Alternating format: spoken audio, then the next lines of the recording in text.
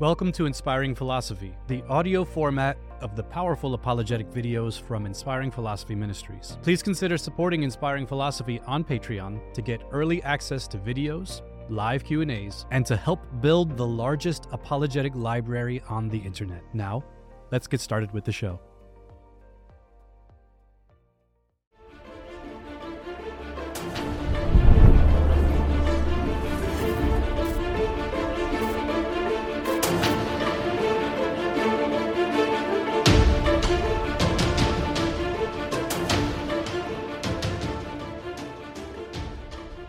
Many today think the universe is only built by tiny bits of matter, and all that exists is different arrangements of these particles. All your hopes and dreams are nothing more than the products of tiny atoms bouncing around. The fundamental nature of the universe and everything within is material, and all we see and know is nothing more than the emergent features of these tiny particles. But despite this, physicists are finding a different picture of reality. The old notions of materialism are fading away. Our universe doesn't appear to be material after all, but something emergent from a more fundamental underlying reality. Space-time and matter do not appear to be the foundation of reality, but an emergent construct of a deeper reality, and a new consensus in physics is emerging. The future, at least of this development, will be that we start actually with information. So information is going to be our starting point. And space-time is not something that we start with. We forget about what space is and what time, and then somehow the information, by thinking about how much information is, what information is doing, then the space-time will, what we call, be emergent. It will come out of just a bunch of zeros and ones. So the idea is that the concept of space, of distance, all the spatial concepts we deal with in science are emerging from that deeper level. They're not fundamental in the world. They're derivative. In the hunt to rectify quantum mechanics with relativity, physicists discovered something known as the holographic principle, a theory which suggests the entire three-dimensional universe can be seen as two-dimensional information. In other words, the whole three-dimensional universe, the particles that make up reality, would emerge from underlying information in quantum field theory. People finally began to articulate this new principle, this holographic principle. And what it said is that all the things that were falling inside a black hole were somehow captured in a preserved image at the horizon itself. So if the information is not lost on the surface, the information is not lost inside because they are equivalent. All the information about those objects, what they were like in their three-dimensional existence, was preserved or encoded on the surface of the black hole. And that's a little bit like a hologram. Well, that suggests that maybe that idea may apply more broadly to the universe as a whole. Maybe the three-dimensional objects, us, everything in the world around us, maybe all of the information in these objects is carried, is smeared around a distant two-dimensional surface that surrounds us, and we're just in some sense a holographic projection of that distant data. The holographic principle tells us something quite astonishing. It says that our ideas of volume, of the real world in a sense, might be a kind of illusion. The holographic principle only worked in theory at first, with no observable data to back it. But all that changed in 2017, when a peer-reviewed study published observable evidence for the holographic principle. They tested the model against cosmological observations of the early universe, and found that the holographic model is compatible with the data that is found in the cosmic microwave background radiation. From looking at irregularities in the background radiation, their team found that simple equations of quantum field theory could explain almost all the cosmological observations, is marginally a better fit than the standard model, and could potentially explain apparent anomalies. But this would mean evidence in the cosmic microwave background radiation infers three-dimensional reality is an emergent informational construct. Observable evidence infers reality as we experience is not fundamental, but emerges from the quantum realm. This piece of data only correlates to a study from later that same year, which points out entanglement is an inevitable feature of reality. Entanglement happens when two particles interact in a way that their quantum state or wave function cannot be described independently or without the other. However, If you were to separate them by a great distance, a change to one instantly affects the other. This has been demonstrated in several experiments, and now a new study shows that such a phenomena is an inevitable feature of reality. We show that any theory with a classical limit must contain entangled states, thus establishing entanglement as an inevitable feature of any theory superseding classical theory. In other words, any theory which purports to describe reality must include quantum entanglement as an underlying fundamental feature of reality. If you entangle two particles and separate them by a great distance, a change to one will instantly affect the other, regardless of the space between them. So the information between them doesn't seem to be affected by space, implying space is not fundamental for the underlying world of quantum mechanics, but an emergent phenomena of the classical world that only exists after measurement. Whereas space is just obviously not fundamental. Space is something where when you go from classical mechanics to quantum mechanics, space more or less disappears. In classical mechanics, what do you have? Some particles moving through space with some velocities. In quantum mechanics, you have a wave function of all those particles.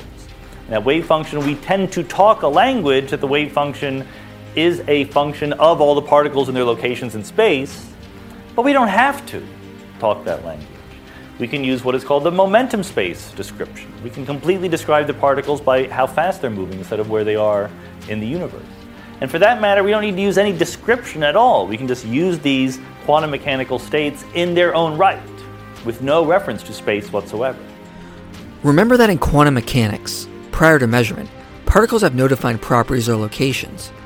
In the absence of measurement, particles simply exist as a wave function of possible states they could take, and that includes the location of the particles. If particles have no defined locations prior to measurement, that would mean the information between entangled particles exists other than spatially. Spatial location only emerges after measurement. Thus, entanglement shows space is not fundamental, but emergent from quantum processes, correlating with the evidence from the holographic principle. The wave function of entangled particles is far more fundamental than the space between them. Therefore, the underlying information is more fundamental, and space is emergent. Space is just the illusion that particles are separated, not a fundamental feature of reality. Physicist Sean Carroll writes on his blog, Space Emerging from Quantum Mechanics, that the most likely way to explain the nature of gravity is to note space emerges from quantum mechanics, not that space is a fundamental property of the subatomic world. Physicist Haiyan Seok Yang says emergent spacetime is the new fundamental paradigm for quantum gravity. This new paradigm suggests space is not fundamentally real, but emergent from the underlying quantum realm. But it is not just space that is emergent from quantum entanglement. Einstein demonstrated space and time are one, so that would have to mean that time is also emergent from the underlying quantum realm, and an experiment from 2013 reveals this. The Wheeler-DeWitt equation, which calculated the wave function of the universe, noted the time factor dropped out, meaning time is also not a fundamental aspect of the underlying quantum world, but emergent in the classical world that we experience day to day. And in 2013, an experiment seemed to confirm this idea that time, along with space, is an emergent phenomena. So in quantum gravity now, probably what's going on is what we're seeing is that the whole notion of space and time is probably not really fundamental. So space... That sounds incredible. That space and time is not fundamental. Space and time seem, in an ordinary sense, to be the most fundamental thing, and everything else seems to happen in space and time as sort of the fixed background. Right. But what could be happening is that there are two different notions of time, a more fundamental one and an emergent one.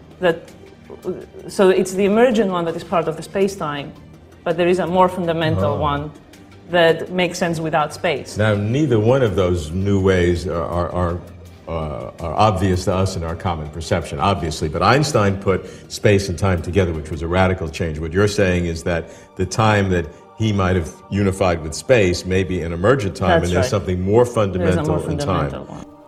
Thus, all of what we experience, space, time, matter, all seem to be emergent constructs of the classical world, not fundamental aspects of reality. Experimental data shows us matter and spacetime are emergent, while in contrast, another experiment shows the wave function is fundamental to reality.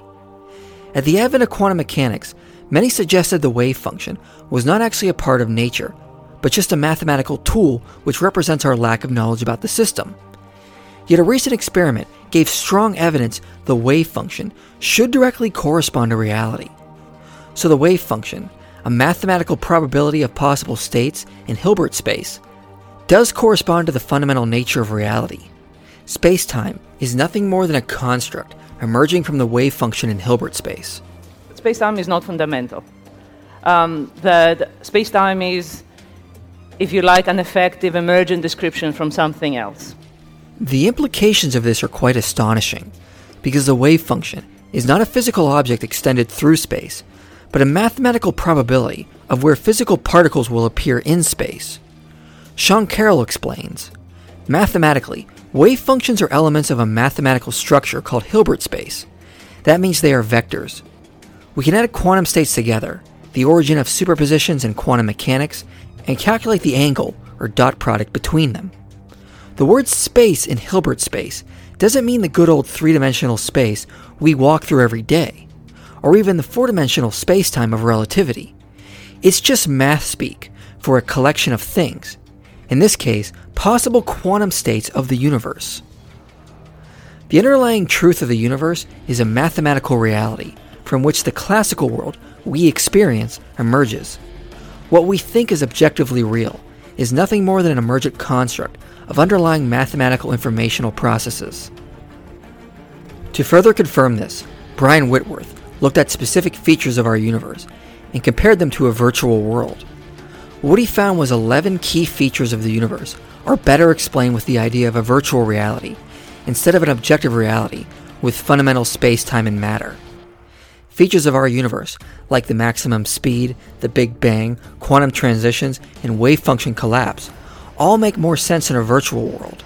In other words, the philosophical conclusion is our universe behaves more like a virtual world instead of an objective reality.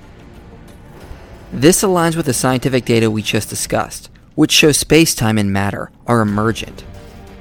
On top of this, the work in theoretical physics is leading us towards the conclusion the rules of physics and gravity are emergent from the underlying spaceless, timeless quantum realm. All the evidence infers that physical reality is not fundamental, but emergent from underlying information. But there is a much deeper implication here. The wave function explains the emergence of spacetime, but the same underlying mathematics has been seen to parallel conscious thought processes. Quantum superpositions do have a vague similarity to how we think and mentally operate. For example, we often hold conflicting positions simultaneously before making a final decision, like how the wave function is in a superposition of multiple states before final collapse to one definite outcome. We can bounce around between different ideas in our head, similarly to quantum tunneling. This similarity might be more interesting than we realize. In 2009, physicist Diederik Ertz took this one step further and published a paper noting that our cognitive processes can be readily modeled using the mathematical formalism of quantum mechanics. In other words, our inner mental world of thoughts, qualia, and emotions can be modeled in terms of Hilbert space and quantum processes, the same processes that give rise to space-time and matter. Many suggest this is just a coincidence, but there have been hints that it goes beyond this. Within the past few years, a number of papers have been published supporting quantum mind theory. Information processing has been reported to exist inside microtubules, and another study has shown that tubulin protein molecules self-assemble via quantum tunneling. We even have evidence to suggest that quantum vibrations are coming from microtubules. Quantum biology researcher Anirban Bandyopadhyay said the microtubule appears to be a fundamental information processing device in biology. More and more evidence keeps coming out supporting that there are quantum processes in the brain, cohering with the field of quantum cognition that the inner world of the mind should be modeled with the properties of quantum mechanics. This all suggests quantum cognition is not just a way to model cognitive processes, but directly applies to the very nature of the mind and the brain. Stuart Hameroff also points out that since the inner mental world of the mind can be modeled like the quantum world, the brain is more likely to be quantum computing instead of classically computing. Okay, so quantum cognition is this mathematical approach, and from Wikipedia they say, well, the field clearly distinguishes itself from the quantum mind, as it is not reliant on the hypothesis that there is something quantum mechanical about the brain. So they're trying to have their cake and eat it too. They're trying to say we're using quantum mathematics, but we don't want to go on that risky limb that there's quantum biology in the brain, because everybody knows the brain's too warm, wet, and noisy to have quantum computing going on. Nonetheless, some of us do feel that the brain has quantum biology, and it has to. And for example, if a classical system would try to simulate a quantum system, you'd have exponential slowdown, as Feynman showed. It would be, you wouldn't be able to do it. It would involve so much computation. And what would be the point of using a classical system in the brain to simulate a quantum system if you could have the quantum system? Quantum cognition seems to fit with recent experimental data of quantum mind theory and recognizes the basic idea that our thoughts and emotions behave like quantum superpositions, not like physical objects or chemicals bouncing around inside our heads. Thus, the inner world of the mind, our thoughts, emotions, dreams, qualia, etc., would be distinct from the physical world, like how Hilbert space is distinct from space-time. In other words, there is a parallel distinction with the spaceless, non-physical reality of Hilbert space, from which space-time emerges, to how the spaceless, non-physical reality of our minds, our thoughts, emotions, dreams, is distinct from the external physical world. This is a common understanding with regard to the mind-matter distinction in philosophy of mind. No one can demonstrate how a mental phenomena would emerge from a physical substance. A feeling of pain can never be equated to an electrical signal. The mental experience of color cannot be equated to electromagnetic waves which hit receptors in our eyes. There is merely a correlation between the two, but one cannot explain how qualia could ever possibly emerge from this. As John Searle says, how does a mental reality, a world of consciousness, intentionality, and other mental phenomena fit into a world consisting entirely of physical particles and fields of force? Colin McGinn says, the problem with materialism is that it tries to construct the mind out of properties that refuse to add up to mentality. Thomas Nagel says, if a mental event really is a physical event, in the sense and nothing else, then the physical event by itself, once its properties are understood, should likewise be sufficient for the taste of sugar, the feeling of pain, or whatever it is supposed to be identical with. But it doesn't seem to be. It seems conceivable for any physical event there should be a physical event without any experience at all. Experience of taste seems to be something extra, contingently related to the brain state, something produced rather than constituted by the brain state, so it cannot be identical to the brain state in the way that water is identical to H2O. In other words, no amount of introspection can ever be reduced to the chemistry of the brain. There's nothing about introspection that leads you to sense that your subjectivity is at all dependent or even related to voltage changes and chemical interactions going on inside your head. Okay, you can feel, you can drop acid, you can meditate for a year, you can do whatever you want to perturb your nervous system. You can feel yourself to be one with the universe, and at no point in that transformation do you get a glimpse that there's 100 trillion neurons in your head, or synapses in your head that are doing anything. But what if we have it backwards? What if the problem is we think that mind arises from the brain, when in reality, what if the experience of the physical world arises from the mental world, correlating to how space-time emerges from Hilbert space? The correlates can no longer be ignored. The scientific evidence points to the fact that space-time and matter are emergent from the wave function in Hilbert space, and the inner world of consciousness and mind can be modeled as Hilbert space in the study of quantum cognition. Add on the evidence for quantum mind theory, and the most parsimonious explanation is space-time emerges from a shared inner mental world governed by a universal mind. The physical universe we experience is emergent from a necessary mind. This simply correlates to the idealist views of philosophy of mind. It is not matter that is fundamental and mind emergent, but mind is fundamental, and the experience of the physical world is what emerges from mind. Think of what we experience. It is a world of qualia. All we see can be described as mental without reference to any separate physical substance. It is completely impossible to describe the inner mental world in terms of physical interactions, but we can easily explain the physical world we experience in terms of qualia, shapes, forms, feelings, tastes, smells, etc. All of these are mental in nature, and the physical world itself can be reduced entirely to mathematics in how we describe it. Keith Ward says it like this: any physicist will say that brains are mostly empty space, in which molecules, atoms, electrons, quarks, and other strange particles buzz about in complicated ways. It seems as though physical objects, when not being observed, have no colors and no sounds, smells, or taste either. Sounds, like colors, are not physical events. Neither are smells, tastes, or sensations. Things do not smell like, taste like, or feel like anything when nobody is smelling, tasting, or feeling them. The physical world, it seems, is totally vacuous. No colors, sounds, smells, tastes, or sensations. What on earth is left? This correlates to what a few scientists have recently published, where they point out that there are interesting similarities between neural networks and the cosmic web of galaxies. Recently, astrophysicist Franco Vazza and neurosurgeon Alberto Faletti wrote an article on the similarities between both. Is the apparent similarity just a human tendency to perceive meaningful patterns in random data? Remarkably enough, the answer seems to be no. Statistical analysis shows these systems do indeed present quantitative similarities. They note the similarities line up with information processing, power spectrum analysis, total neuron to total observable galaxies, and in many other ways. If idealism is true, then this is readily explainable and fits with the rest of the data we have presented. Both form the same physical structure because both are emergent from an underlying mental reality. Under idealism, the brain is simply seen as the physical manifestation or second-person experience of a first-person conscious experience.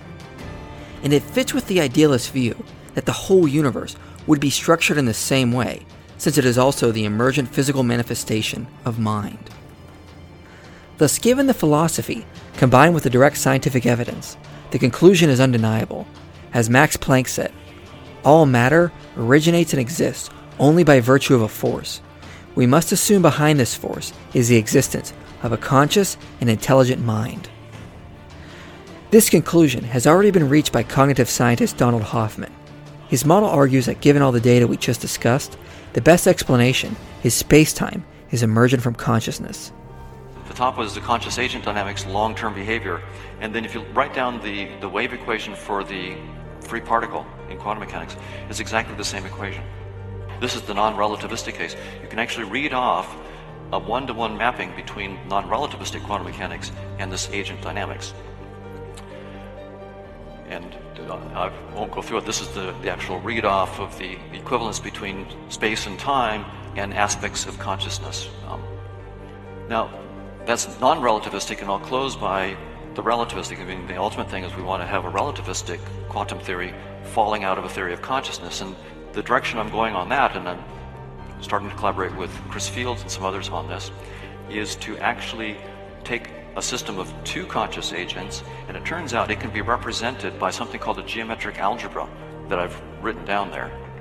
And that geometric algebra is precisely the geometric algebra that describes the relativistic quantum free particle, massless particle.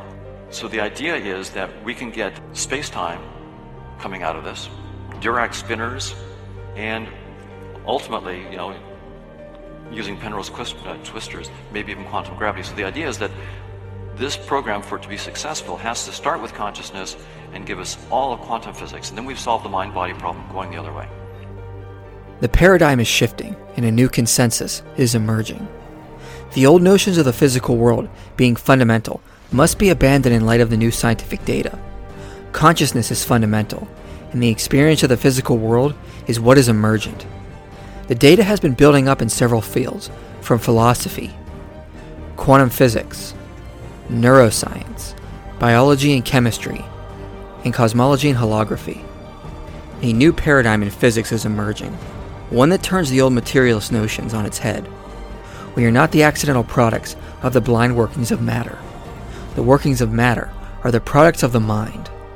The evidence leads to the conclusion our universe is an emergent world from an underlying consciousness.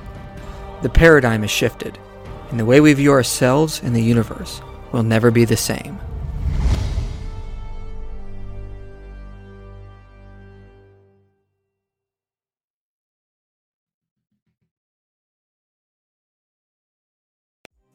Thank you for listening to this episode of Inspiring Philosophy, and a special thanks to the Inspiring Philosophy supporters who made this episode possible. If you enjoyed this episode and want to help the Ministry of Inspiring Philosophy continue, prayerfully consider becoming a supporter of this show by visiting patreon.com/inspiring philosophy. That's patreon.com/inspiring philosophy. And if you want to watch Inspiring Philosophy videos, make sure to follow Inspiring Philosophy on YouTube.